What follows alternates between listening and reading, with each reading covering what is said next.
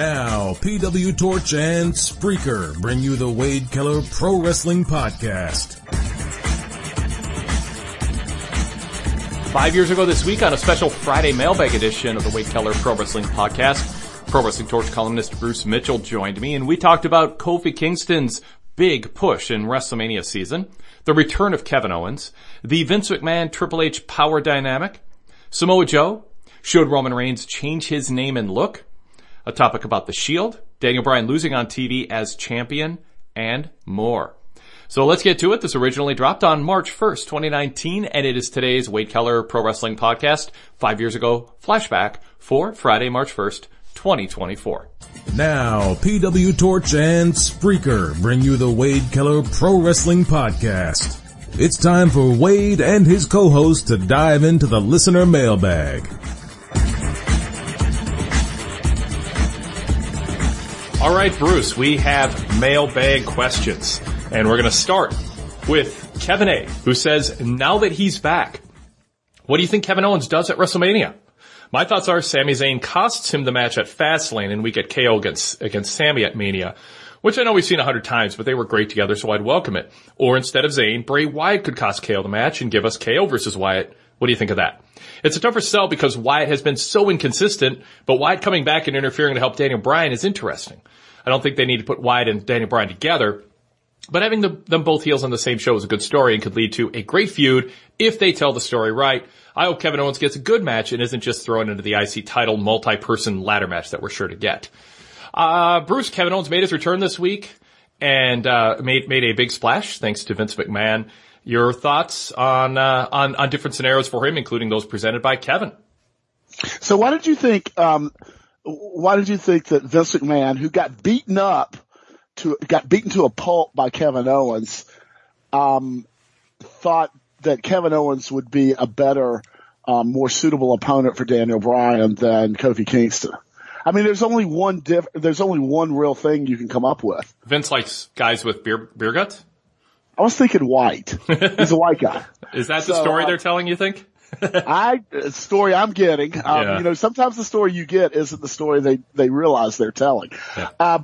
I like the idea of Sami Zayn being with Daniel Bryan. I think Sami Zayn not only, off the air fits what Daniel Bryan is doing there, but on the air, just that kind of, that he could really play the role of like he did with Kevin Owens, but of the Renfield of wanting, the scold who wants everybody else to be better people.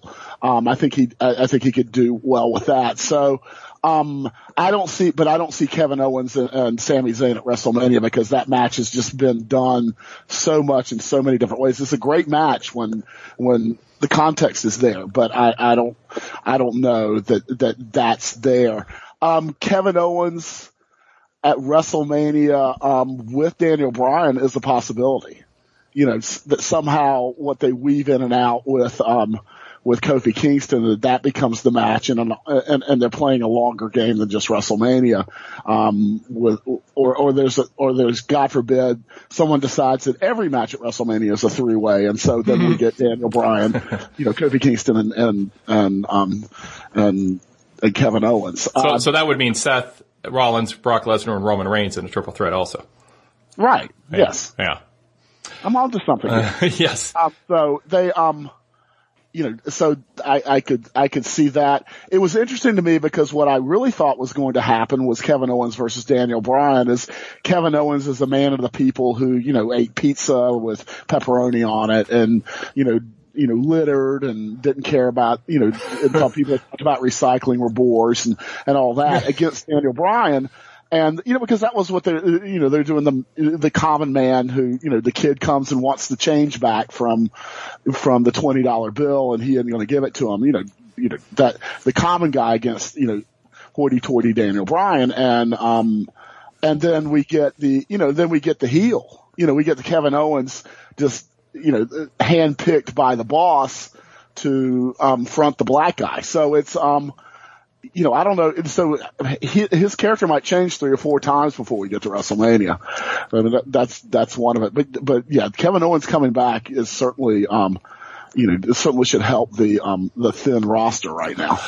What do you think that the videos that they played with Kevin Owens are going to come into play in a way that just makes sense once it all falls into place, once they tell the story they're going to tell for the next 2 weeks or 2 months? Or does this seem like, well, Vince called an audible, it was going to be, Bryan and Kevin Owens at Mania, but Kofi's so red hot that we're going to give Kofi the match at WrestleMania and do the swerve with Kevin Owens? I'm intrigued by it. I wish I had more faith that this is going to have a great resolution and make sense, because that's not, their batting average in this regard isn't great. But they sometimes do make it work. And maybe there's a good storyline here. I can't figure out where they're going with it, because if Kevin Owens is a babyface, even if he's saying, hey, Kofi, if I win, I'll give you the first title shot, and he's been kind of sort of nice about it or whatever, I wouldn't take that. I mean, if you're offered something in a way that's completely unfair, and you just sort of like, well, I'm going to do it, and you just don't really say much, that's not a babyface return to me. So it seems like this has to result in Kevin Owens going heel, even though those videos seem to be pointing to him being a babyface. I do, until there's evidence otherwise that this was part of a very well laid out plan for Kevin Owens, and that all the pieces come together where I go, oh wow, that makes sense. Until I see that, I'm going to take this as there was a plan for Owens that had to do with those selfie videos that got put to the side for the plan for Owens now that has to do with Kofi Kingston and whatever, Kofi Kingston and Daniel Bryan. And we'll see. But like right now, I don't think that, and there's sometimes when you get a better idea. I think this man gets too many better ideas. That's a good way to put it. Yeah. Well, if in the end, let's set Kevin Owens aside, do you think Kofi Kingston's deserving such a weird word? Is his character red hot enough where it makes sense? Yeah, save that for Mania. Don't blow it off don't do it at Fastlane and then move on to something else, for Mania a little over a month later. Yeah, get some heat, and more heat on Vince, and if they can make it make sense, that's a bonus, but save Kofi Bryan one-on-one for Mania. Is that a good move? I don't know. I don't know how hot Kofi Kingston is right now. It's really interesting. I mean, is he so hot that they move him to WrestleMania and then he gets his gold watch at WrestleMania and beats Daniel Bryan? I didn't like the look of New Day in those, excuse me for saying this, those brightly colored clown suits. Just walking out of the ring and getting bigfooted like that. I didn't think that I thought there was something about it that was really kind of, that wasn't, he does not just that. It hurts. It hurt in a certain way because they looked impotent to me. It was like those three guys, they just walked out, there's just like, they're mad, but they don't do anything and they leave. And I understand you still wanted the contract signing, but the two guys that were left in the ring to sign the contract looked like they were about their business. Yeah. It was like the clowns left and the fighters stayed, and I thought that was I thought that was a mistake. I thought that was to send that kind of message was a bad deal. But it could be, but it's not like, I can't imagine it's like just because they pushed Kofi and it got over at a Sunday night pay-per-view that's not one of the big four tent poles. They wanted him to get over, but does that make WWE look at him and go, oh, the crowd reaction on this one show and the crowd reaction on social media was so strong, then we're going to go with him now. It's not usually in their wheelhouse to take a mid-card wrestler like that and do that with him. Usually they will, and they did it 9 years ago with him when he got over.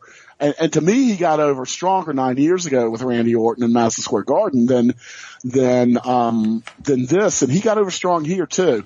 And they cut him off. They didn't have him on television next week, and they just went, well, we got another plan and he's not part of it. And and we're going to let this moment go by. Could this be, well, let me ask this as a base for the question. How much of what you're seeing with Kofi is similar and how much is different than with Becky Lynch? And actually I'll add to it, to Daniel Bryan, 6 years ago. Well, I think that, what's different about it is, and yeah, it's also weird that they're telling the same story with Kofi Kingston that they did with Becky Lynch. Well, that's part two of my question. Yeah, but yeah. So anyway, but that's weird. But I think that Becky Lynch and Daniel Bryan, the organic nature of it came over a longer period of time. This was, everybody respected Kofi Kingston because he, there's a lot to respect there. And he's a very good wrestler, but he's in the mid card and, a top mid card act, with the New Day that's lucrative. But he plays a role there. But is he as hot as Becky? Like, do you look at this and be like, oh, this is like Becky all over again? No, I don't, because this to me was, we need, the guy we picked was going to face Daniel Bryan, got hurt. We need somebody quickly.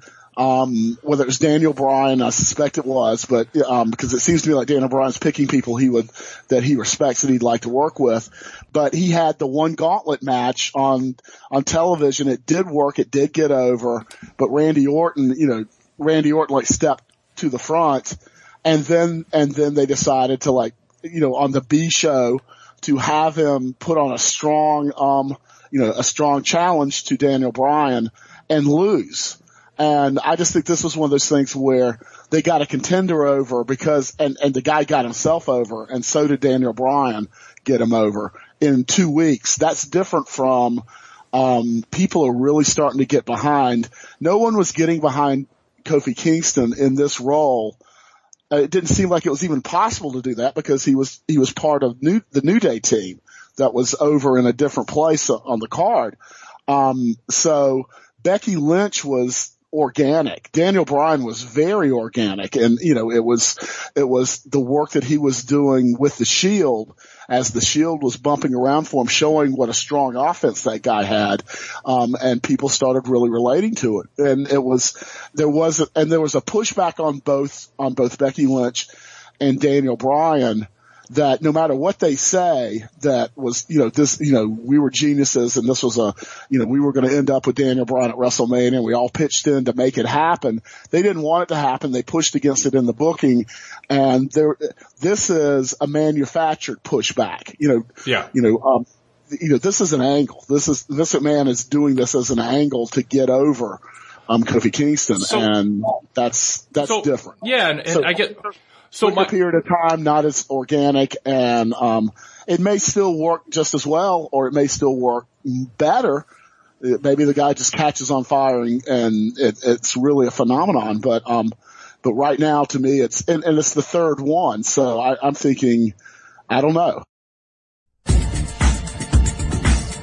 If looking at this, because what I asked you is kind of the foundation for this question: is Vince McMahon trying to recreate, but have control of it and say, I did it on purpose, what he did, what the fan perception is with Becky, including the announcement of, I'm taking Becky out of the match, putting Charlotte in.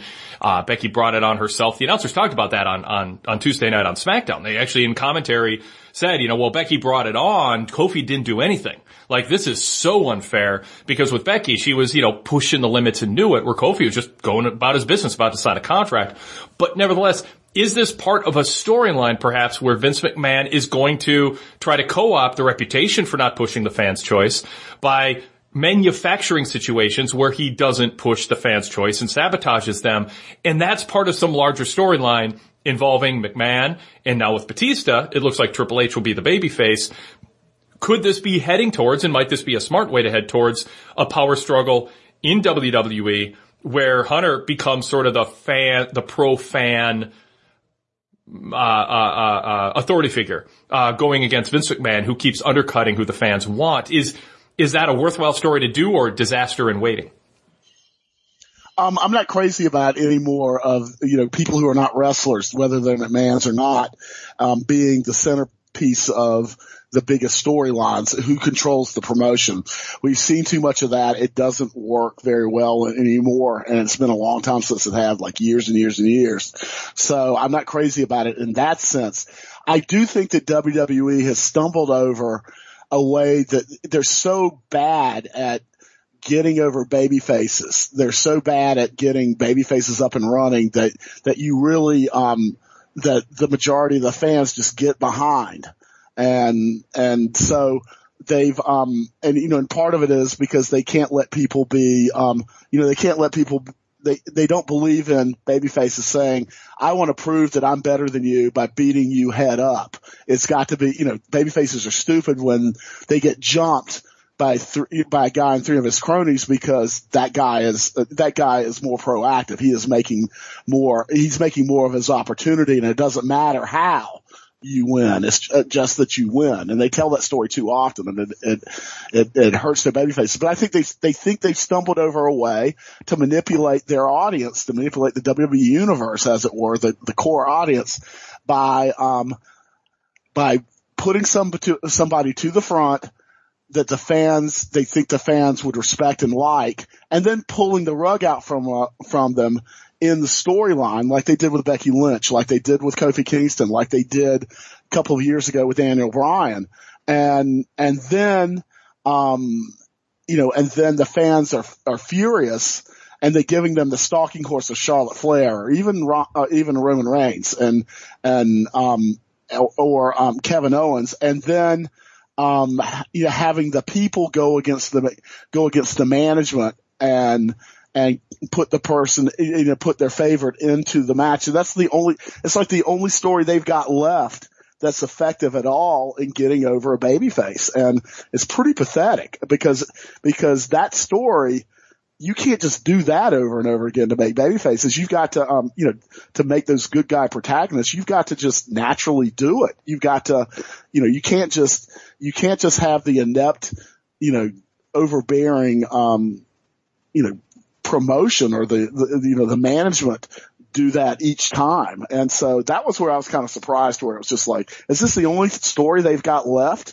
It's 3 in a row, and you can't really point to, I guess you can point to AJ Styles as a babyface who got over as a babyface, but he really didn't have a story. Just he was good, and he started winning, and he stopped cheating, and that kind, didn't cheat and that kind of thing. But that's about it. So, I don't think the dynamic, I don't think they want to do the dynamic of Shane McMahon versus Triple H because it cuts too close to the bone. Yeah. And I don't think they want to do the dynamic, even though maybe they should, of Triple H, feuding as, the paternal babyface, pat all the wrestlers on the head, good guy boss who's warring with Vince McMahon, who's the out of it old guard, because the new guard has to win.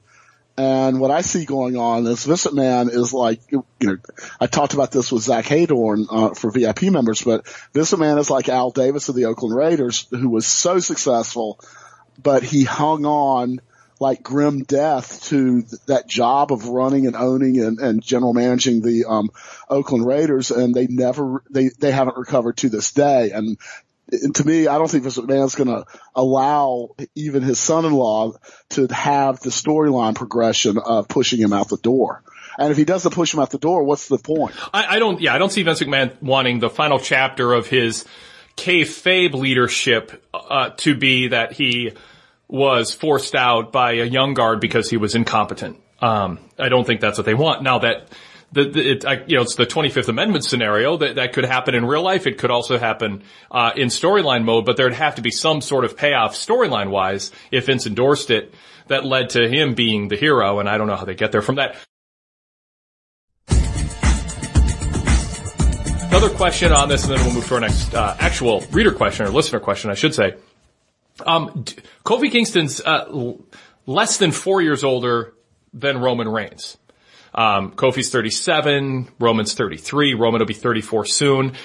They're just over 3 years apart actually in age. What is it too late for Kofi to be kind of like, not a breakout star on the Stone Cold level, but, and it's older in age, but Kofi's kind of been able to not coast, but he hasn't had exactly a grueling schedule going, rotating tag matches with comedy the last handful of years. His body might not be as beat up as other guys who work singles matches all these years. Is this sort of and we all go back to even to Rick Steiner back in the day. I know he's really young and hadn't been around nearly as long at that point in WCW, but why not just go, let's get 4 or 5 years out of Kofi as a top guy? Is he that, if you just decided to do it and got behind him, can he be along the lines of a Bret Hart, a guy who you watch go through the tag team ranks and then the secondary singles title ranks, and the fans are on the journey with him, and they just really love and appreciate and embrace the story that he just got better and he found a way to become a top tier world champion? Is that even in the realm of something you would consider if you were making some decisions regarding Kofi's future in WWE? Well, as far as could he be a top guy like AJ Styles? I mean, it's like the guy that's kind of what I'm saying. Yeah, who's really quality, the quality wrestler, who gives you that main event that people respect, that can hold his own in that championship spot. We haven't seen him in singles matches, but what we've seen lately, yes.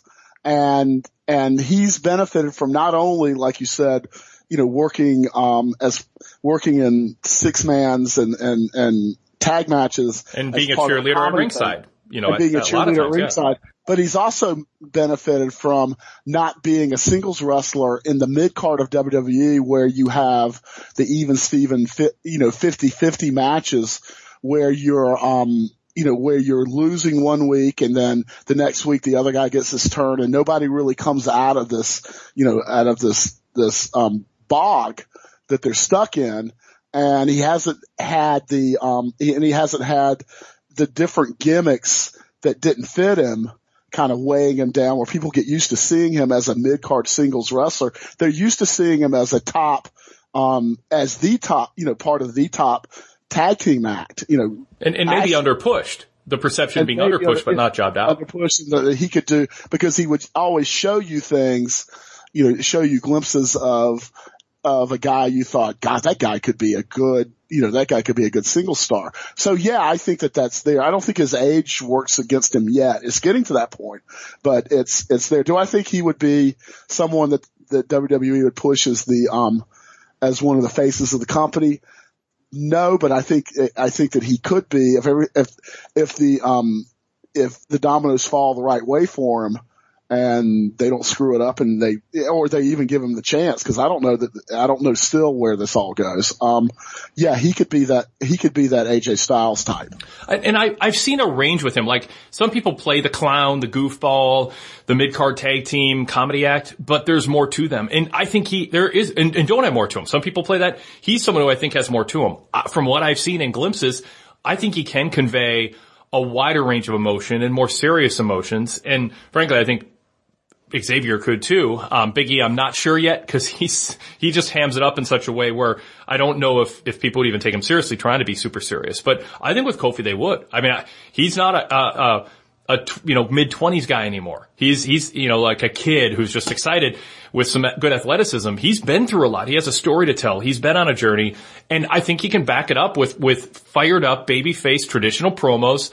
And I kind of crave that simple story of a genuinely organically popular babyface fending off heel challengers when that babyface is more of an underdog. Not Braun Strowman, not Roman Reigns.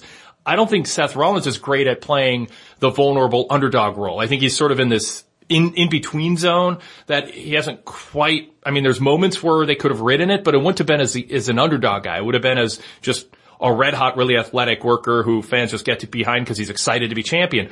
With Kofi, he's just big enough and just credible enough, and I think a good enough actor and good at showing fire in the ring. I think you could ride that just do it for 9 months. Like, I don't think every time you crown a champion, it has to be because you're committed to them being the top guy for the next 7-8 years. And he can, I think, have a good run that might be on the level of what AJ did, but fresher. I think people would look forward to tuning in to see Kofi's journey and how long will it last. I think that's a story in the palm of their hand that I don't want them to screw up because it was unexpected or they get too cute with it. I think it's an organic story, and they should just go with it and not complicate it. I know they got to fill TV time. Fill it with Kofi Kingston cutting spirited babyface promos and lining up heels for him to knock down. Yeah, I mean, yeah, you could definitely do that. And he does show that. And that was why I was kind of disappointed in that moment where those guys left, because that was to me, that was the moment, and hopefully we'll see that moment, in the weeks to come, where, they go from being, we're here to entertain you to, grown men championship wrestlers, particularly Kofi. And it just seemed like they were just complaining under their breath and leaving. And that's there. So he's got that there. And it is because of the fans took to that 2-week push. And that was the idea was to make Kofi in defeat with Daniel Bryan, and that really, and they did a really good job with that, and to make Daniel Bryan be, continue to be a credible heel champion who's hard to beat, but you want to see him beaten. Yeah. And so, I mean, I think that the least we'll have out of this is Kofi Kingston as a challenger who down the line, and down the line, not so long from now, could be that WWE champion, and have a chapter the way Daniel Bryan's having a chapter right now, playing what you described as a babyface champion that people like and think is authentic. I have another question on Kofi, and then we'll move on. But would you right now endorse, if you can only push one guy as a top babyface for the next 9 months? You're just going to run it through the fall, and that's kind of what's penciled in, and you're going to tell a 9-month story arc and then kind of evaluate as you go if you need to shorten it, or maybe you run it longer, but you kind of plan something 8-9 months out. Kofi Kingston, WWE champ on SmackDown, babyface, knocking down heel opponents coming after him, or Kevin Owens, who's been gone for a while. Fans, there's a big group of fans, kind of the guys who were booing Roman Reigns and booing John Cena. They like Kevin Owens. He's got indie cred. He's quick-witted. He's exciting, but he doesn't look perfect in a way that maybe doesn't endear himself in certain ways, even though he's a great athlete. A lot of things working towards him, and he's just different than the normal guy Vince pushes. And right now, that might in and of itself be a big advantage, for fans. Do you go with Kevin Owens? Is he everyman or a different type of babyface push for him, and ride that for 8-9 months because you have that freshness of him having been gone for a while? But when he last was around, fans were kind of siding with him against Strowman in a lot of cases because that was booked so poorly. Which is more compelling? What's more fertile ground for you? 8-9 months of Kevin Owens, WWE champ, or Kofi? I'm like, it's a false choice. I think you could do both. I think you could weave both in and out and some time against each other too. You want to have, contenders and champions, that you could use and use in different ways to keep everything fresh. And, Kofi is a fresh act as a singles wrestler, and Kevin Owens is now too, because he's had that time off where people forgot that he was hiding in the porta potty from Braun Strowman. And also the fact that the guy can talk, and so can Kofi. If they, given that opportunity, they can, those are the guys that can recreate themselves so it'd be a tough, if you had to choose in this false choice between one or the other, I'm not making you choose. Let me finish. Yeah. If you had to choose between the two and you're forced to, what you're saying is, I don't like that. I think it's a false choice, but if you force me to choose, it's not an easy call. They're both, there's fertile ground for both. No, it's not an easy call. I would want both of them. Yeah, that's good. That's an answer. Want both of them. If you made me choose, I guess I could choose, but I would want both of them, and I think both of them, and one doesn't preclude the other at all. It's not like they're the same types. It's not like you got a Braun Strowman, and then you've got this other monster who has to be pushed in the same way. Right. Those guys are flexible and versatile in their acts, and so they'd be, push them both. All right, so it's natural with Bruce Mitchell on that we're setting the table at a record length from the beginning here. Actually, it's more me because I asked all those follow-up questions, but let's set the table and introduce ourselves. Yes, it is my fault, but I'm blaming you. This is the Wade Keller Pro Wrestling Podcast, a Friday mailbag edition for March 1st, 2018. Thank you for downloading the show today. If you missed yesterday, Todd Martin was on for the flagship, and we talked about a lot of these same topics and others. We got a lot of good emails coming up for today's co-host, and that is Bruce Mitchell. He's been a Pro Wrestling Torch newsletter columnist since 1990, And we've been podcasting since late 2004.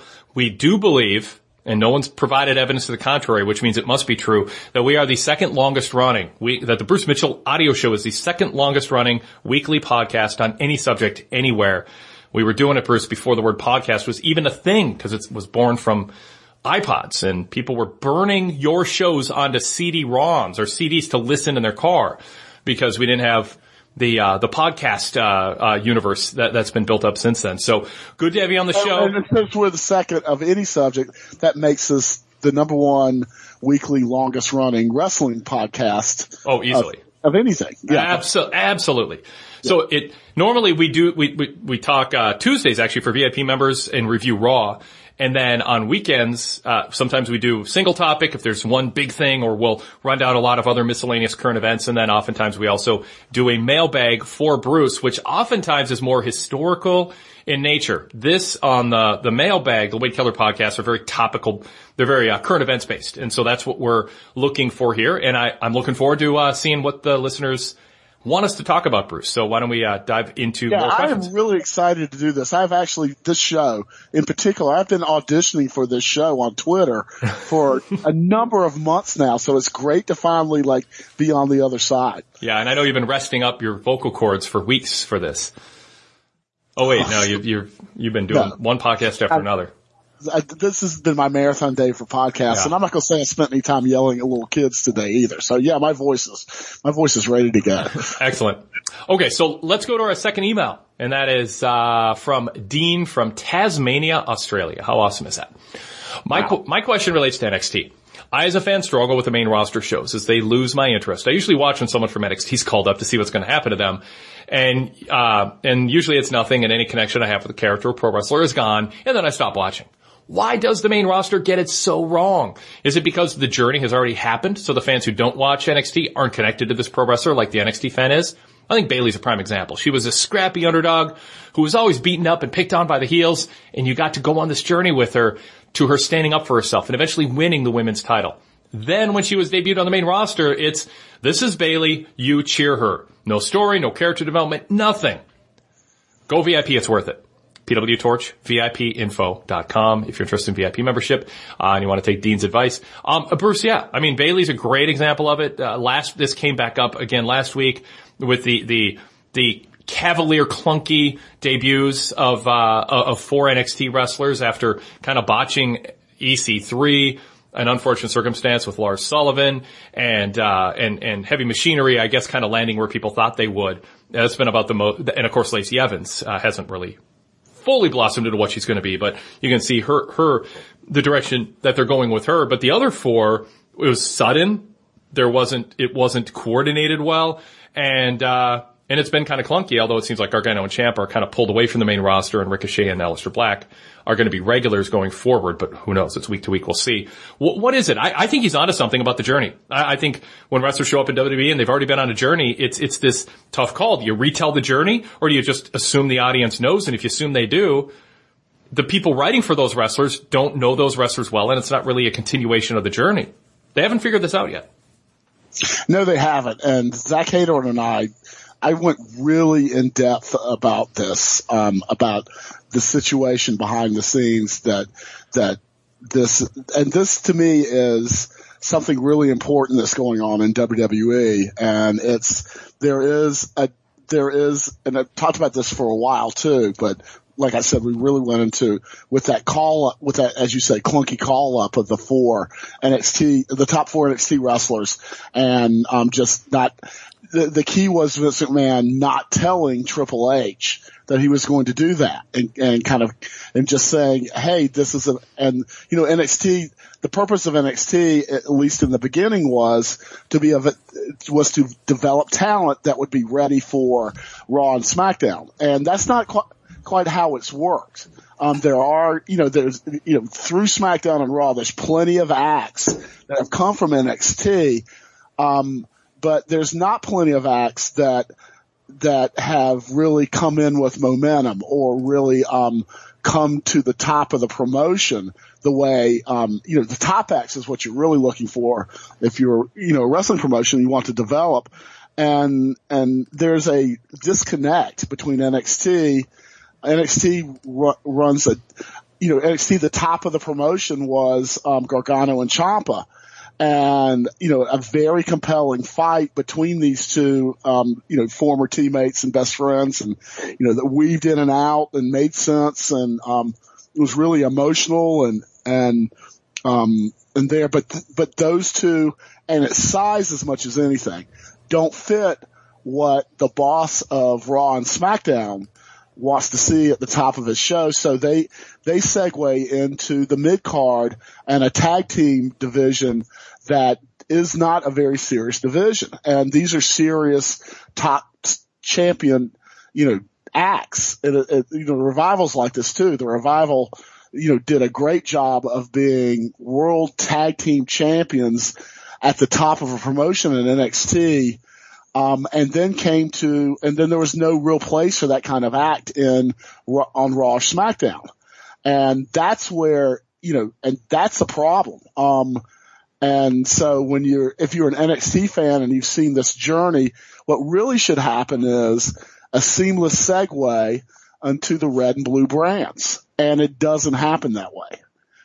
There's part of it is something that's 1 hour, it's well planned and well laid out and produced, and then you get into a promotion that's a lot sillier, a lot more broad-based humor, and then it's then the detail work doesn't matter because nobody can remember, the philosophies nobody can remember 2 weeks ago because the old man that's running it can't remember 2 weeks ago what he booked, and they're booking 5 hours. They're booking 5 hours and it's a man that's not delegating very well, even though he's got a huge staff. That's a major issue with WWE. And it's more than just the journey, and it's more than just, it's the AAA club not preparing, and one way to look at it is the AAA club is not preparing athletes for the major league team's system of playing. Or another way to put it is, it's the major league system is not as well thought out as the AAA system. And you can argue either side. Yeah, it's also writing the first half of a TV series with one set of writers, and then the actors go to a whole new set of writers who haven't been paying close attention to what got them to where they are to the next season or the next part of the season. Let's be more specific. Vince McMahon does not follow NXT very closely. Right. But he's got a whole group of writers, and Vince doesn't need to watch NXT to bring somebody up and sit down and in 10 minutes be surrounded by a table of writers who do watch NXT, have Triple H on a conference call with a couple of the top NXT writers and go, how should we do this? That's how a professional would do it. That a professional organized experience would say, we have this really expensive, elaborate developmental system. And when it's time to bring guys up, we want a smooth transition because 30 to 60% of our audience knows who these guys are pretty well. But there's another 30 to 60, whatever the numbers are, who just peripherally know them or don't know them at all. And 10%, definitely don't know them. How do we handle this? And come up with a system. For years. Not 20 years. That's all fine. And you're right. Number one, what you're talking about, you have to assume that the acts that you're doing this with from NXT are the type of acts that you want at the top of WWE. And that's what I'm saying is not apparently, the top guy, it's not the type of acts he wants. And so you have this disconnect. But the other part of it is that's all fine and good. But look who Vince McMahon hired last week.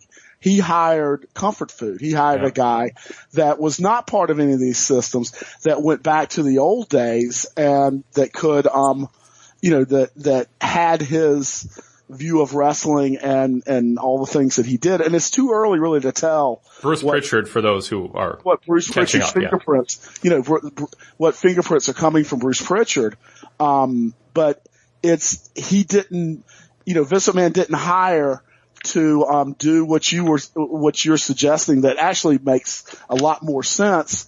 He went back, he hired someone to widen the gap, not to not to make things more seamless as he was going along. And part of this too, we can blame Vince, but Triple H wants NXT to be the third international touring brand, and he has wanted that for a while. He's stated that. So I don't know how sincere Triple H is in his effort to groom wrestlers that Vince McMahon will like and bring them along in a journey to a point where the story in NXT is now they've graduated to the main roster. In an ideal world, that would be happening somewhere within WWE's ecosystem. But instead, NXT tends to tell the full journey story, and they do it with wrestlers that don't necessarily have the traits that Vince McMahon wants to push. And sometimes they hoard the wrestlers who are better for longer than would make sense because they're fully ripe by the time they get to WWE and the story has already been told and a big chunk of your audience has already seen it. And it's hard to then, it shouldn't be as hard as it is, but it's more of a challenge. And there's another part of this, which is as a third brand, it's hard to tell looking at WWE financials whether this third brand is sustaining itself. At the very least, it's hard to tell. And it seems like, and how do you do that? So, Triple H critically, wrestling fans that like NXT and folks in our business respect NXT, and the 4 shows a year, the takeover shows are successful in any way that you measure them, money or or content or however it is, but they are also propped up by the idea that there's a major group of wrestling fans who are in the mood to watch wrestling, who are going to a big wrestling show the day after, who will also, a significant portion of them are willing to spend some more money to pay to get in. It makes it a little easier when and then you've got the NXT Armory shows, that aren't exactly taking the world over as far as success, as far as tickets goes. They're successful on a small level. So there's a lot of moving pieces in this. On both sides. Yeah. And then also you got a 73-year-old man and you've got a man approaching his 50s who, had to be thinking his time would have already started. And that's a unique circumstance, and that they're not really on the same page. But, for a long while, I would talk about this real early on with NXT, that it was clear to me that NXT was not only there to develop wrestlers for Raw and SmackDown, and no one saw the third brand thing coming, but it was there to get over Triple H as a competent handler of talent and storylines and everything he would need to be as he moved in to take over from Vince McMahon.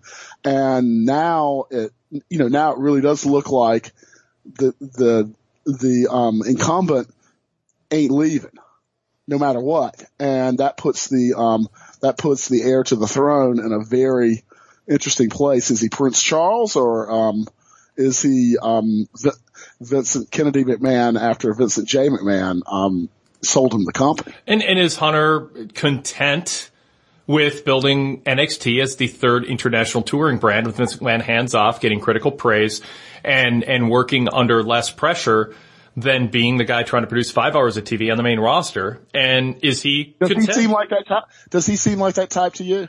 I can't rule it out because I think he's got enough creative freedom and there's been enough growth with NXT, and he has a vision that gets to talk about and play out about there being, these NXT territories. And I think he's been given enough of a slice of freedom and budget and exposure through the network, and Hulu for that matter, to feel like he's not just being hidden somewhere.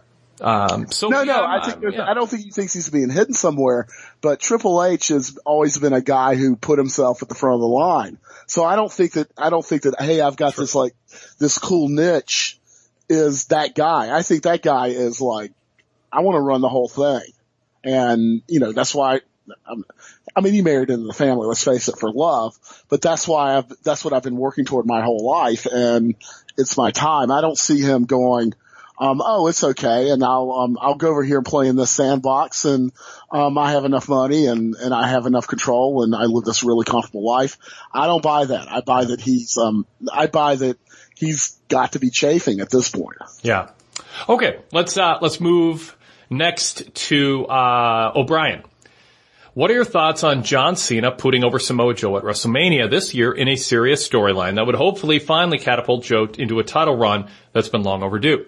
I understand he's had some injuries and Vince likes reliable guys, but I think that's dead and gone and he needs to pull the trigger because Joe constantly delivers on the mic and in the ring.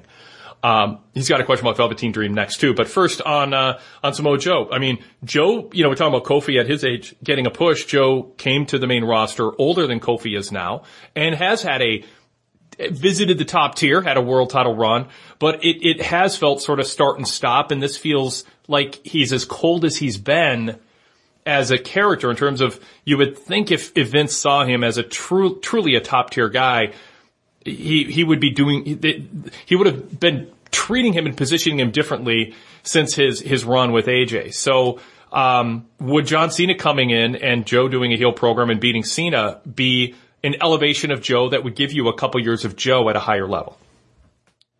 Yeah, I don't think that's how you do it. I don't think that beating John Cena at WrestleMania is the move anymore. I think John Cena is the legend, the greatest WWE wrestler of all time, or however, whatever it is they're saying.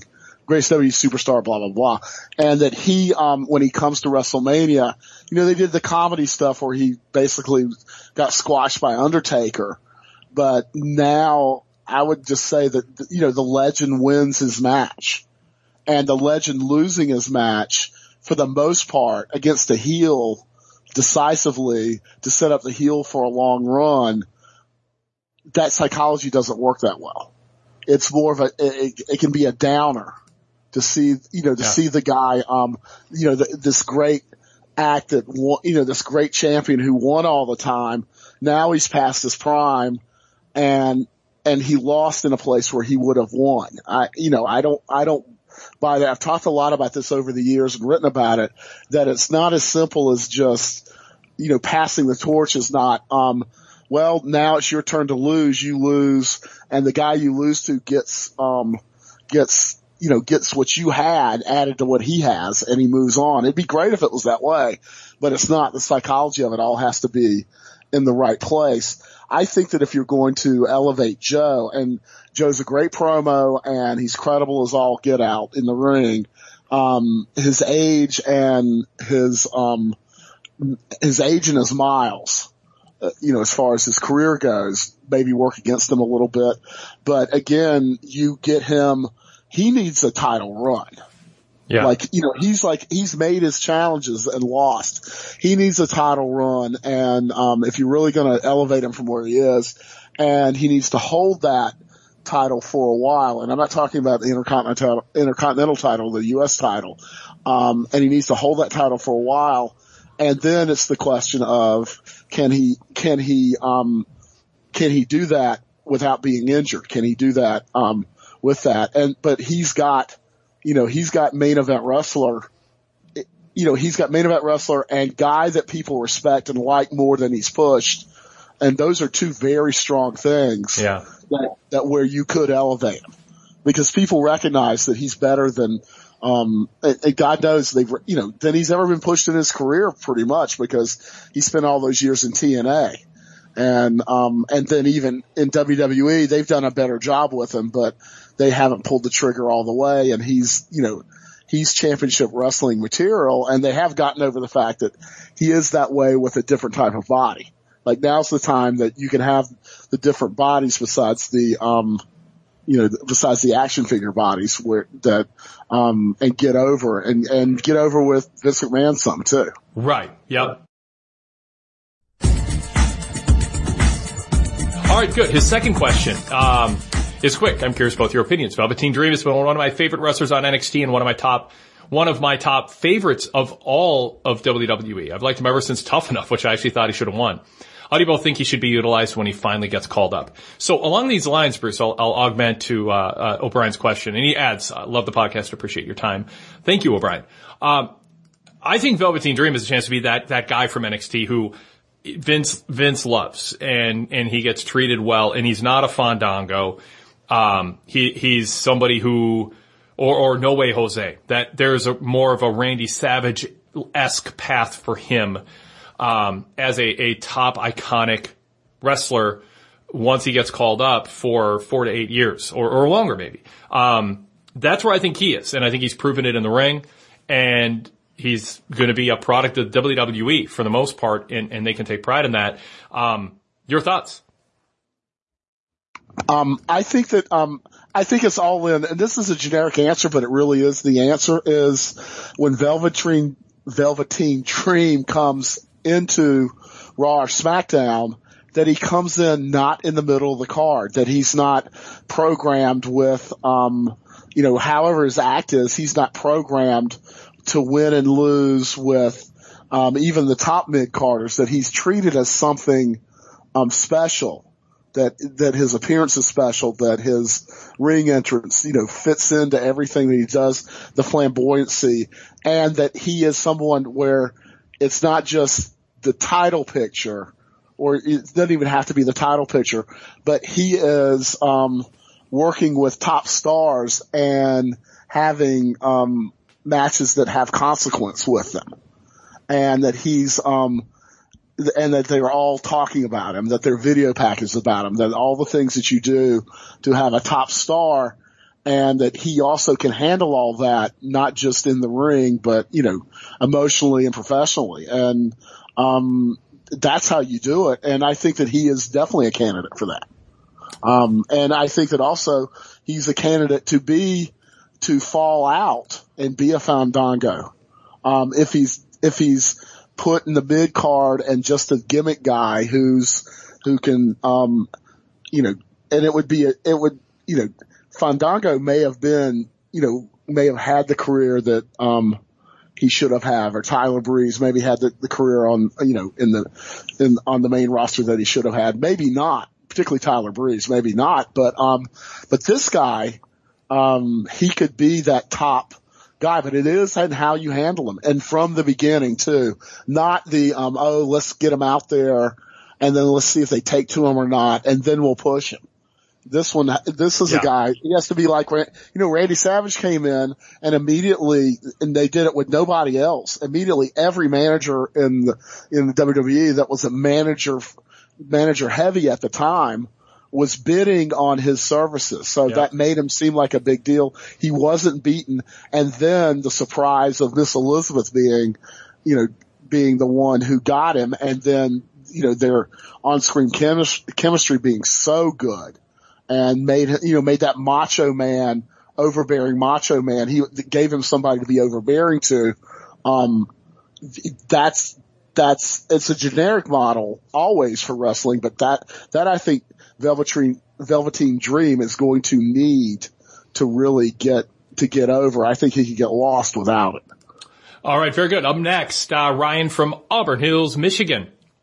I'll make this short and sweet. WWE having their champions lose on TV for the sole purpose of establishing a new challenger. Is this their laziest and overall worst booking crutch that they continually go to? Is it multi-man matches or something else altogether? Either way, it's annoying and totally devalues a champion and the title. Just to belabor the point, Daniel Bryan's been pinned 3 times on TV as WWE champion in the last 2 weeks alone. It's abundantly clear wins and losses mean nothing in WWE unless your name is Brock Lesnar or Ronda Rousey. It makes it awfully difficult to get invested in anyone these days. Love your podcast. Thanks for answering. Thanks for listening, Ryan. Bruce, booking crutches and sort of separate and overlapping, the history of having champions lose to set up title matches. I disagree with some of this, but there's nothing wrong with establishing a contender by having him beat the champion in a non-title match, in some sort of non-title situation, whether it's a tag or something, and then that's how he earns his title shot, if it's a heel champion. But what you don't want to do is do it maybe too often.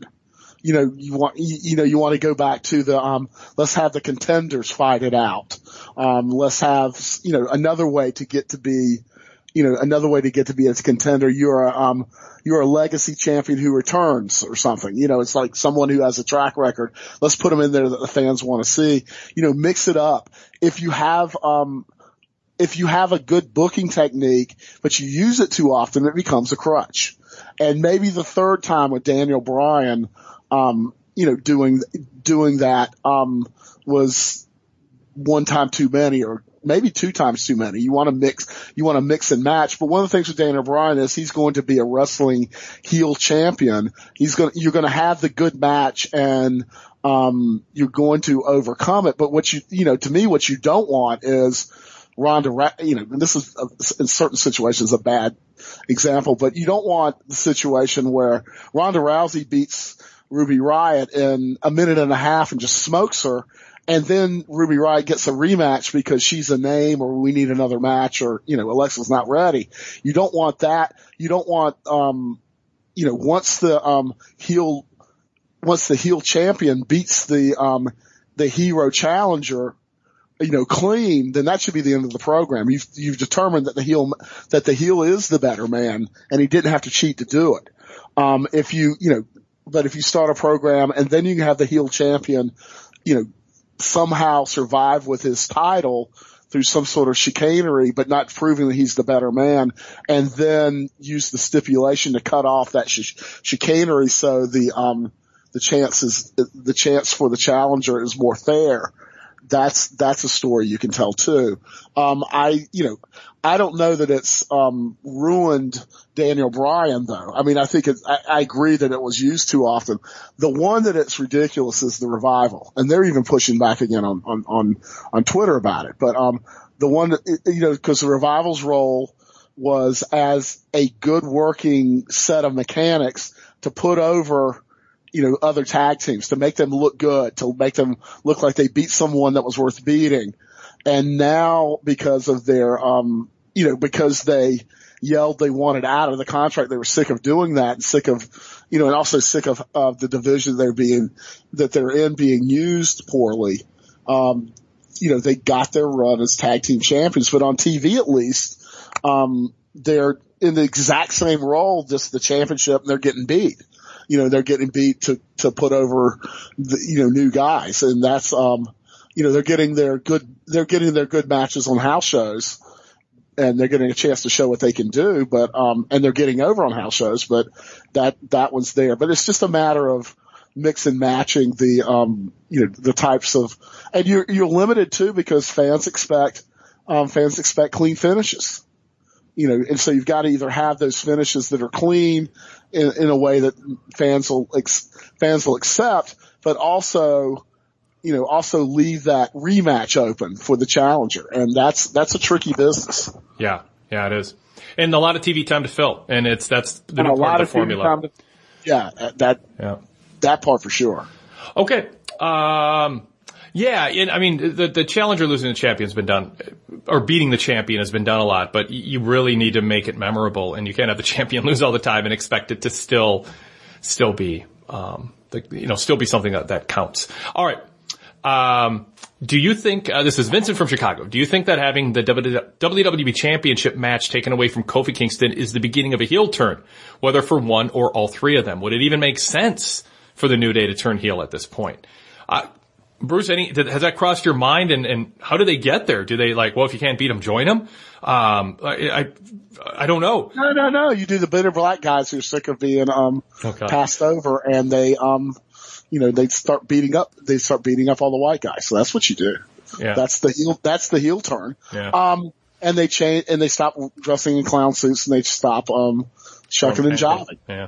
And throwing pancakes. So, I don't think the heel move is what you do here. I think that, and I don't think it's you go, that Pez Whatley's mad at Jimmy Valiant for calling him a great black athlete and singling him out for his, ethnicity, and then goes and joins the Boss Man, and going, that New Day goes and joins, Vince McMahon and becomes his vassals. I mean, I don't think you do that. Number one, I don't know that Kofi Kingston and Big E, Xavier, I think could play heel or face.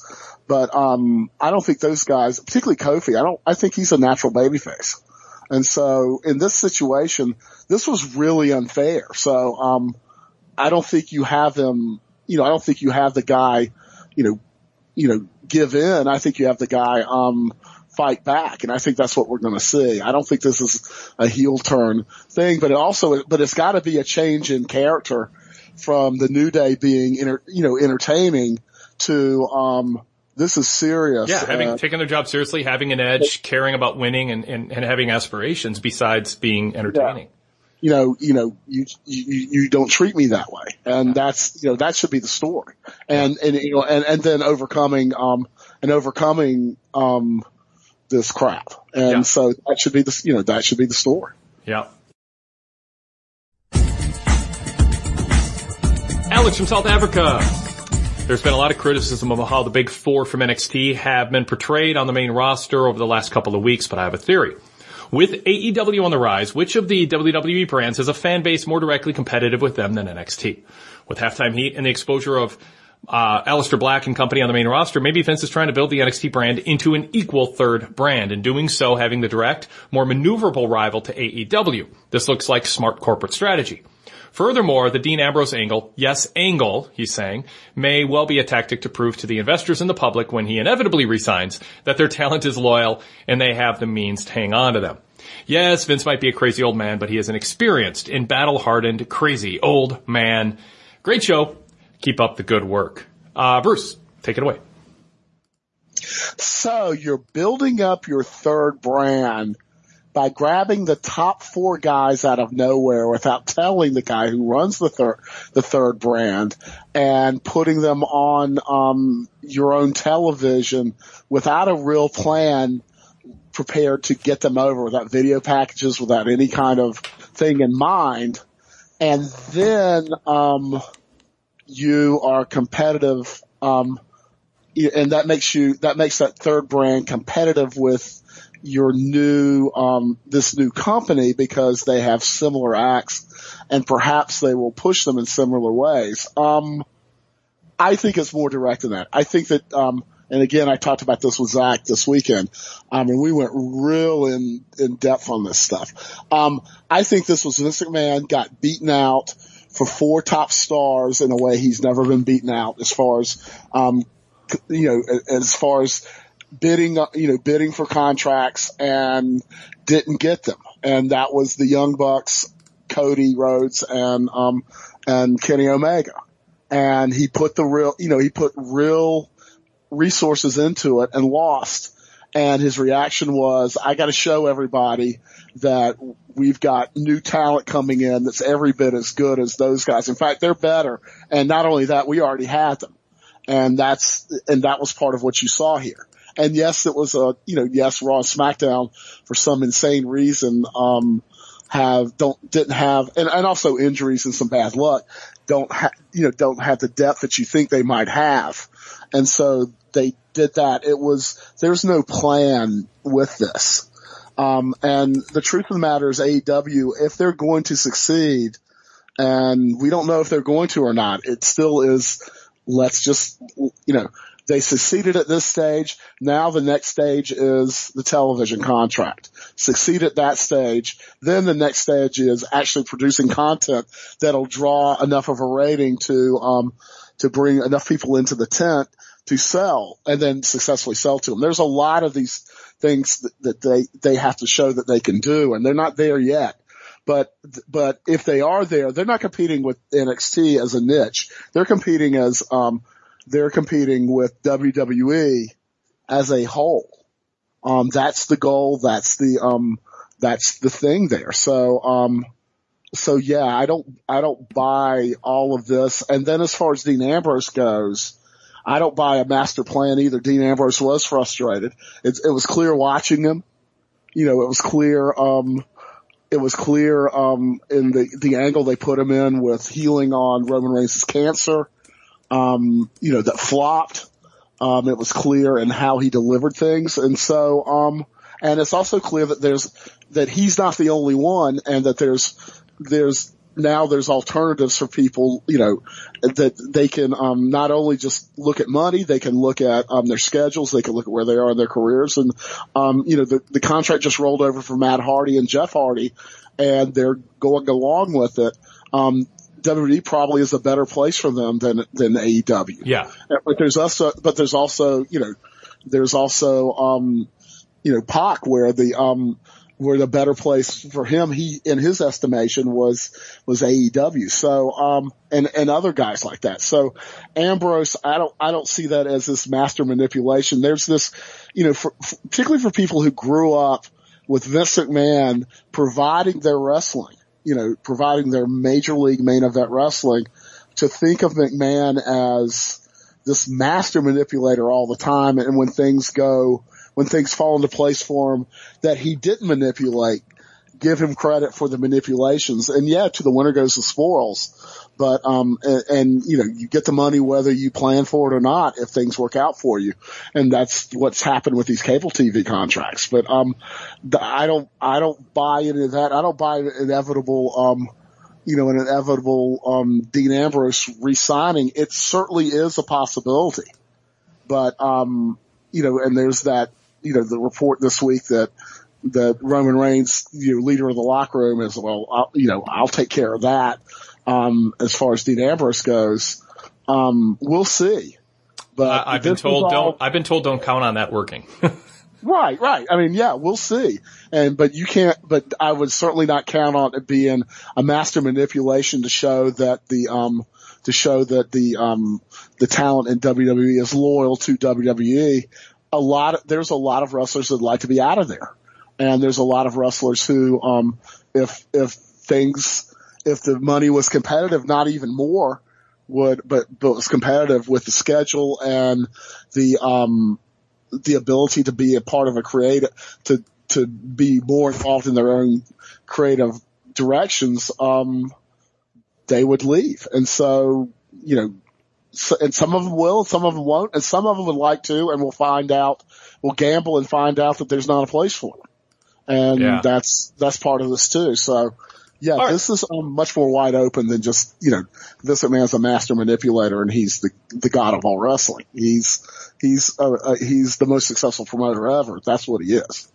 Yes. Okay. Up next, Zach in Texas. Hey, Wade and Bruce. I'm curious for Bruce's take on Wade's 25th Amendment storyline idea with Vince McMahon. Vince has made erratic, irrational, unilateral decisions which have undercut his children and son-in-law first with Becky Lynch and now with Kofi Kingston. Do you see Shane, Stephanie, and Hunter revolting against Vince on Raw next week as the chaos he created with the Raw women's title situation comes to a head?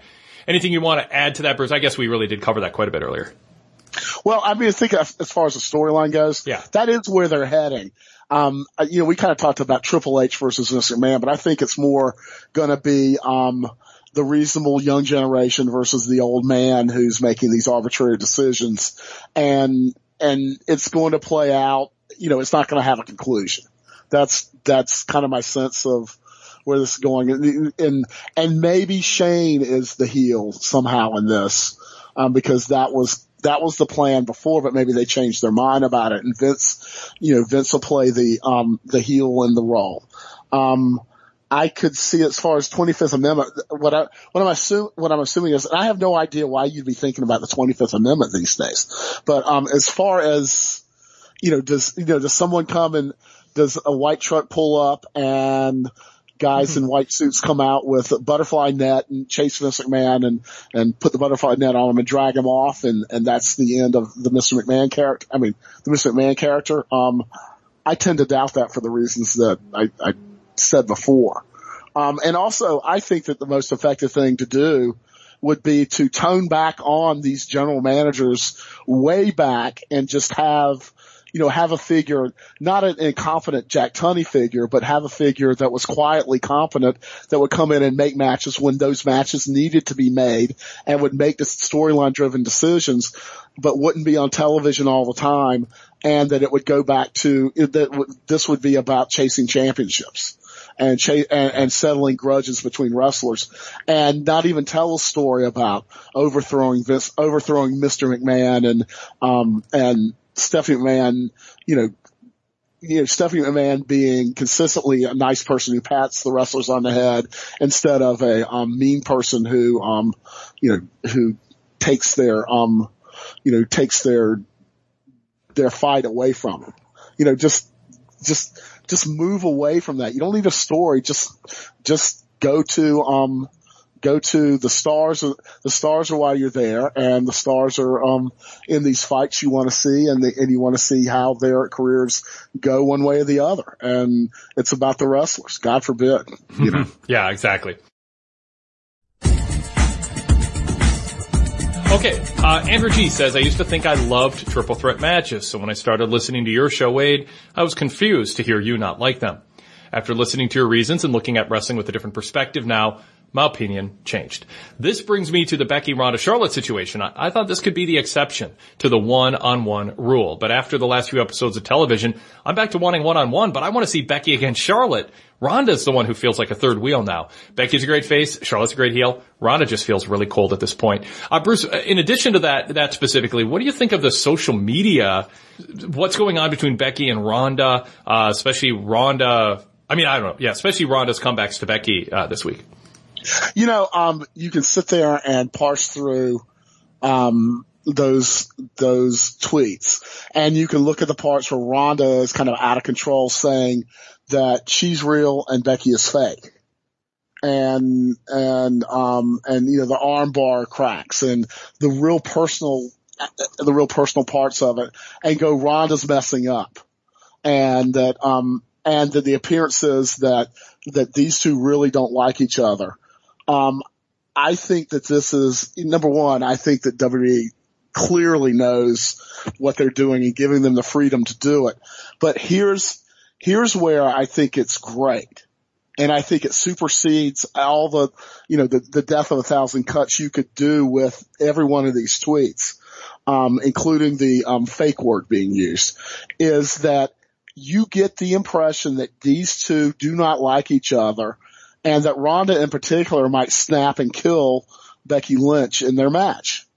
And that's always been the key, whether it's the Attitude Era or the era we're in now or the era of anybody in professional wrestling. That has always been the key to getting people to buy a ticket. What if, it's not even is it real or is it fake? It's just that possibility of something I can dig my teeth into in your meal, that this is a fight, and that I can suspend my disbelief a little bit. And there's this little part of me in the back of my mind that goes, what if? I know it's not, but what if this is that one time? I can't miss that. I've got to see that. And so this to me is using social media really well. I am for this 100% because of that. Should they tone back a little bit on the fakety fake stuff? Yeah, absolutely. But does it sound authentic to me? Do both sound authentic to me in their dislike for each other? Yeah, they do. And that's what counts. And it doesn't even matter to me if they're sitting in a room going, you say this and then I'll say this. This is great. Holy crap. I don't want to hear about that necessarily. I don't want them to tweet necessarily about that or show it to me on a WWE special. Now, if I get wind of it and I, get two sources and it's credible and I would report it. That, don't get me wrong, but but as far as them reporting it, I don't want to know about, it's like, I don't want to see it on a special, on a special to, Road to WrestleMania after the show that they were great friends, Yeah, Daniel Bryan and Miz did a hell of a job on talking smack, going places that felt legit. and that you made people kind of uncomfortable and made it seem legit that Daniel Bryan would be uncomfortable with what Miz was saying and vice versa. But Ronda Rousey is WWE's top paid star going on Twitter today or yesterday, by the time people listen to this, saying, this is Ronda to Becky. F word? You mean fake? Fake like your nonsensical BS quote armbar that doesn't even work and just looks like you're holding the D, and she didn't say D, that you wish you had. You can't have Roman Reigns is on Good Morning America on Tuesday morning saying we are proud of the charity work we do and the PG environment we have for families. And you have Ronda Rousey as a babyface, I presume, going after Becky as a co-babyface on Twitter saying that's incongruent, Bruce. It is. And it's money. I so disagree with you. Oh, you just said you agreed with me. I'm not saying it's the wrong thing to do. I'm saying it's incongruent with Roman Reigns' message. That's a fact. Sure it is, but it's going to draw that match, that three-way match. People are going to want to see it. The people that are following this on Twitter are going to want to see it. And they're going to be like, there's going to be that big match, that big fight feel, and this is going to help with that. I don't agree with this question saying that Ronda is cold. She's not cold.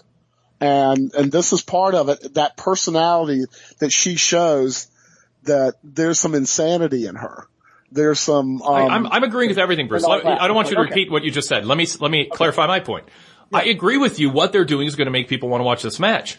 What I'm asking you is, can WWE get away with this incongruence between the smiling Roman Reigns and Ronda Rousey on social media saying that? Is that okay for the WWE brand? And I'm fine with the answer is yes. I'm not even taking a stance. You can't possibly disagree with me. I'm just asking you. Oh, okay. Yeah, okay. That one you kind of weaseled out of. That one you really did. So I'll give you credit.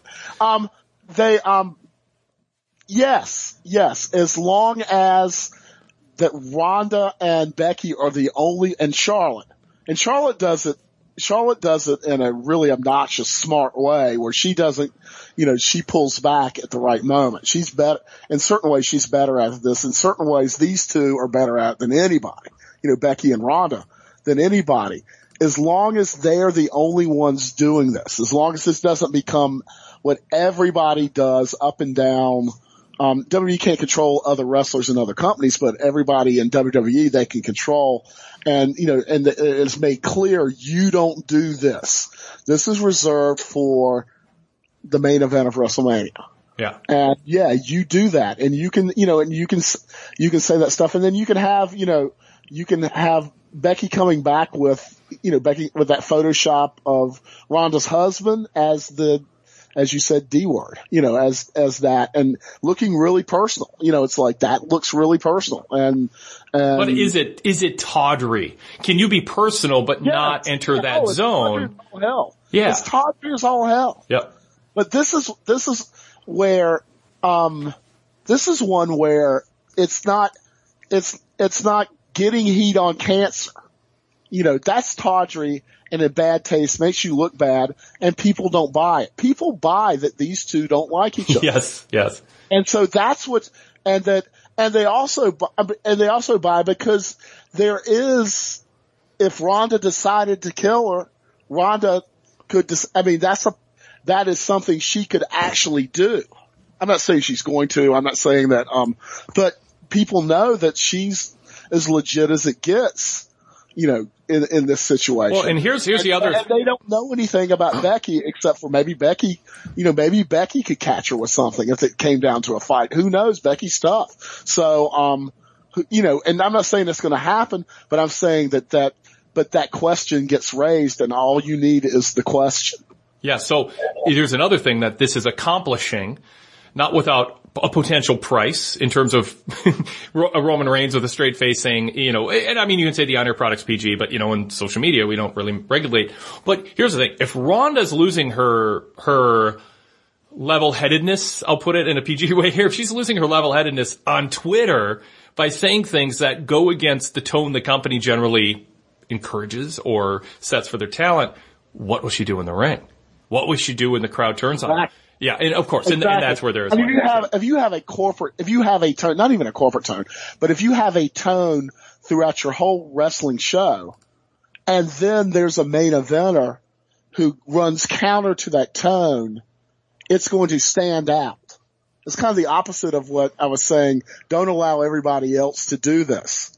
But because you've got, corporate face of the company appealing to the broad range, just kind of, showing the flag for WWE and what great people they are and how, anybody would want to, get and, do business with them, and they're as mainstream as they get. And it's not selling tickets necessarily, WrestleMania. It's waving the corporate flag. And then you've got over here, Ronda Rousey and Becky Lynch and Charlotte appealing to fight fans, including WWE fight fans. They serve different constituencies. And this to me is the exception that proves the rule. And that's where you don't have to be, you shouldn't have the same tone with everything. It's kind of why Conor McGregor is so effective, even as I think he's unprofessional. I think that there's long-term cost in how he's behaved and what he's done. But in the short term, he has gotten over his fights like nobody's business. But you don't want everybody on the card, throwing, bricks through bus windows. Right. So you want something standing out. And this stands as far as social media goes. And social media is used in support of the main hype, not as the main hype. With the exception of being the elite, and being the elite is going to turn into support, you would think, for AEW, as they gain national television. But, this is the exception that proves the rule. All right, up next, Matt from Long Beach, California. Like wrestling fans everywhere, I'm thrilled to pieces that Roman Reigns is going to be okay. I'd have thought that I would like your opinion on, though. I wonder how long it'll be before fans start to boo Roman again. Maybe I'm wrong and that doesn't happen, and that would be great. But I wonder if there's any logic to Roman Reigns taking on his real name, Joe, for the rest of his wrestling career and sort of leaving the Roman Reigns character behind. Roman Reigns is someone who got booed out of the building for various reasons. He didn't connect with the fans. He was pushed over Daniel Bryan, etc. But Joe is a person who overcame a resurgence of cancer and fought to come back to be with us, the fans. Moreover, I felt for a long time Roman could use some different music more suitable to a babyface. So my question is there any money in totally revamping Roman more akin to the real person Joe, who people seem to be behind? Thanks for all the great content. Go VIP. PW Torch, VIPinfo.com. Bruce. I don't think you change his name to Joe. I think you keep Roman Reigns. I think the character already has evolved because of what he went through, because of what Roman Reigns, Joe, went through in real life. And fighting this cancer and having it come back to, having it come into remission. Awesome news. And also just to get off the stage a little while. That helped. And then, I think the flat vest needs to go.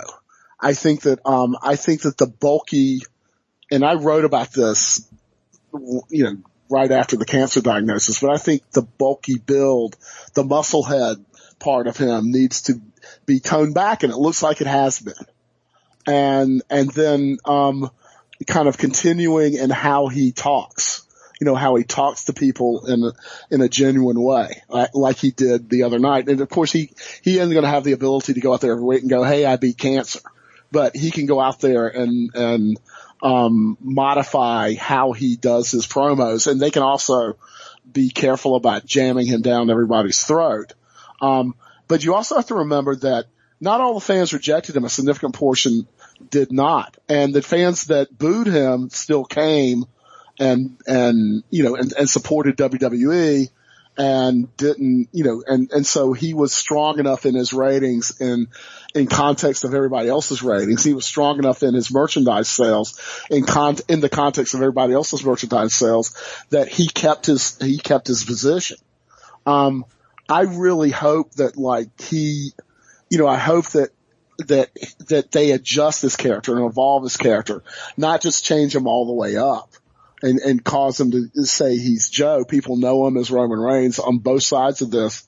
And yeah, I would like to see him, I would like to see his push be a little more surgical and a little more deft, and move away from, I don't want to see, I'm sick of Romanism. I'm sick of the whole issue.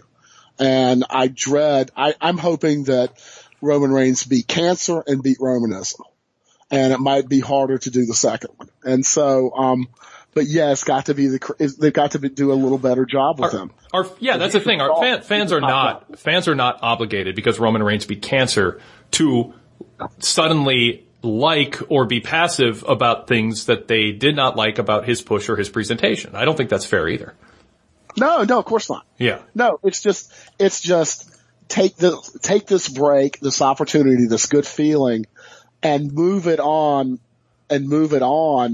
and make some adjustments so that people relate to him, the people that didn't relate to him. Now there's going to be the people, it got to be such a habit that there were people that, the Superman punch. And there was all this, and you were part of this, and it was like there was all this, why the Superman punch was so awful, and it was just a signature move, a unique signature move. It was fine. It was overdone. That's the issue. No one said you can't do a Superman punch, but when it's 60% of the moves you do in a match, and that's probably true. Yeah. Yeah. He doesn't have enough moves and all that. There was a lot of that hopefully will be let go. And, but let me ask this. You're telling fans to let it go, or you're saying hopefully Roman Reigns mixes it up a little more? Well, mixes it up a little more, but not that we're counting all the moves that he can do, because there's plenty of, he's a good wrestler, and it's not just he uses it. That was his signature. That was his thing. And good wrestlers have their signature. And I think that it was the resentment.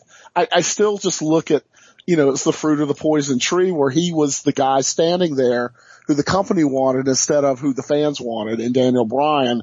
And then all of this grew out of it. Hopefully there'll be a more, there'll be a fresh look, but there's going to be people that are going to get that. And if they don't give them enough of a fresh look with him, it is going to go back to that. But we've also seen that there's not enough fans that left. There's not enough fans that didn't buy his merchandise, or that were drawn enough from buying his merchandise, that in the context of WWE today, and there were enough fans to support him. There's a lot of fans who support him. Yeah.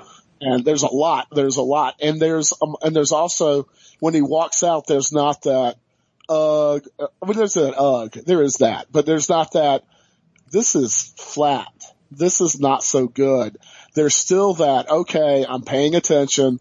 I hate him or I love him, but I feel strong about him. And it's a fact that WWE is not going to change on him as long as there's that reaction to what he does. And so hopefully they've got some ideas and he has gotten some perspective, and there's some evolution, but not a total makeover. And there's also fans that look in fresh eyes and go, maybe this got to be a habit.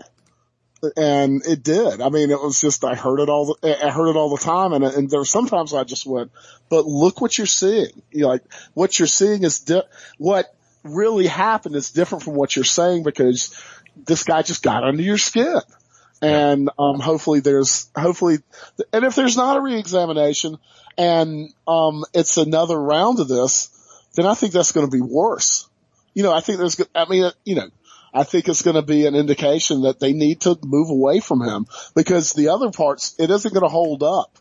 The fans that love him and the fans that, the fans that come and they hate him, that stuff isn't going to hold up for him with a second round of it. I can't imagine after all these years. And this is the one chance.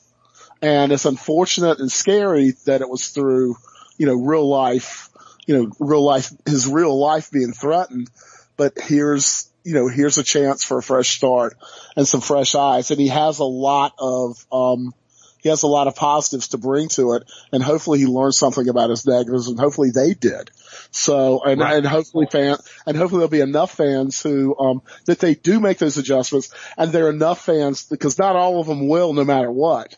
But there are enough fans that look at those adjustments and go, okay, I can buy this. I'm going to let go of my, I like him better than I used to.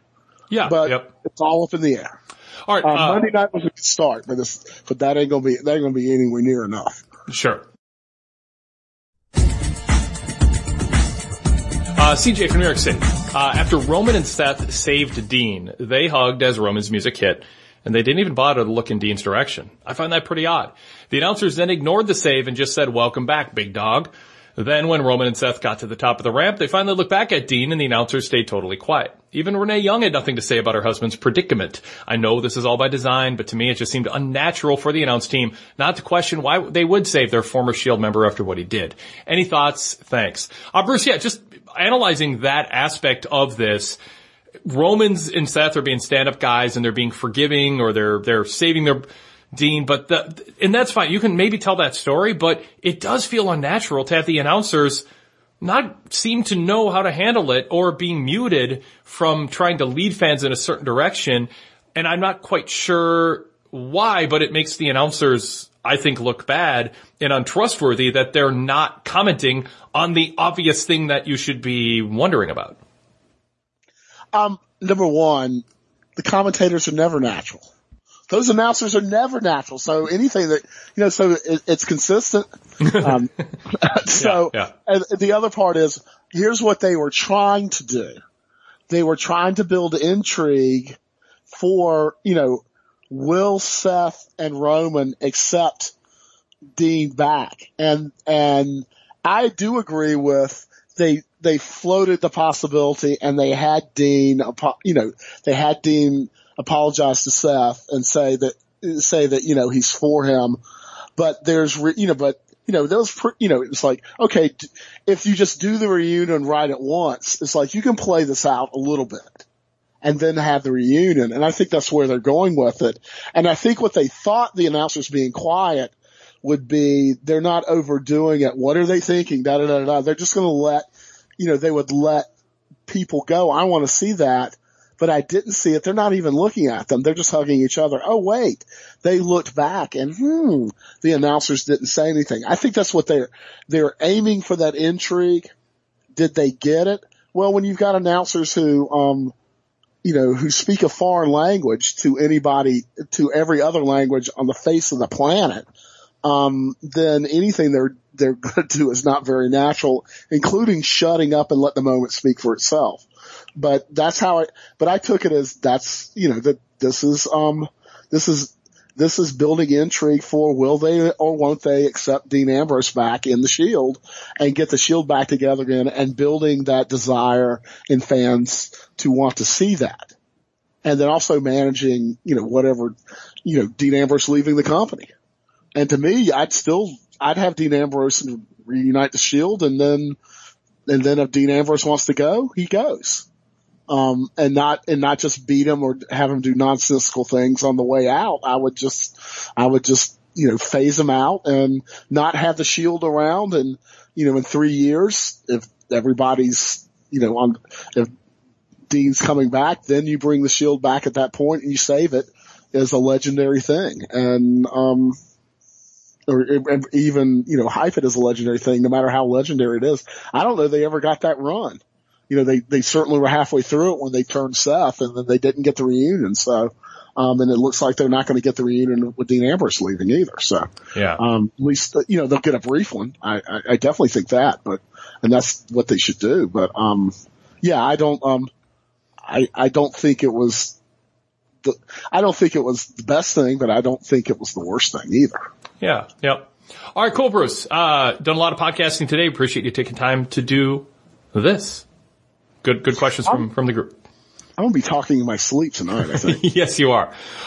So that'll do it for us here, Bruce. I do want to say, look for me on the on the Deep Dive with Rich Fann, and a very interesting, wide-ranging, different discussion. Yeah, pitch it a little bit here. It'll be dropped tomorrow, Saturday night, over at the PW Torch Daily Cast feed. So just search PW Torch or go to pwtorchdailycast.com Saturday night to find it. But it's part of the daily. The Deep Dive with Rich Fann is part of the different show every day of the week lineup at the PW Torch Daily Cast. And Bruce, you were on with a group, which had to be interesting for Rich's show coming up on Saturday. What he means is that I talk over people and grab the microphone and hog it, and I tried to, but it didn't work out very well. I basically took the place of Travis Bryant, and by the way, Travis Bryant in the East Coast cast, but there was a discussion of, we talked about, and we took wrestlers out of it, amateur wrestlers out of it, but the great athletes, in professional wrestling, and the guys who, could fight, and that you would, and we even had Cameron Hawkins talk about guys he thought maybe he could take, which kind of stunned me. And that was a fun part of the discussion, of guys who were dangerous and maybe didn't look dangerous, or, in wrestling, and guys who were, and then just a wide range of, and it really opened up a lot of different discussions because we went through a wide range of men and women wrestlers. We went through, of course, since I'm in it, I cover the old stuff, and I cover the waterfront, and I cover everything. But I had the old guy examples, and they had the example. There was some generations that were covered there. It was a really cool discussion, and pretty funny too. So, and it's Deep Dive with Rich Fann available for everybody. Cool. Check it out. And Bruce, we'll talk to you also this weekend with the Bruce Mitchell Audio Show, which is exclusive for VIP members. So if you have enjoyed hearing Bruce's opinion. One more plug. Boy, talk about stepping on people. Go ahead. Yeah, exactly. Well, Bruce Mitchell Audio Show. I was going to say some nice things about you, but no, I'm not. Go ahead. Oh, yeah, no kidding. So, and also I will be on, I just don't want to wrap it up without saying this. I did a spot with, the Duke Loves Wrestling podcast, which is not Duke Blue Devils, just Duke Loves Wrestling out of Boston. And, that was different and fun, and basically talked about some times when people wanted to beat me up from things I wrote about. So, and talked a lot about the issue of Kofi Kingston's push, and how, and New Day, and how they are in the WWE universe, and kind of the controversial parts that I wrote about this week for the newsletter. So, hopefully people listen to that too. Duke Loves Wrestling. Excellent. Very cool. Thanks, Bruce. Absolutely. All right. That'll do it for today. Thanks, everybody. Be sure to check out the shows we put up earlier this week. Todd Martin, personality-hosted podcasts. That does it for me for today. Thanks, everybody. And until next time, Wade Keller thanking you for listening and signing off.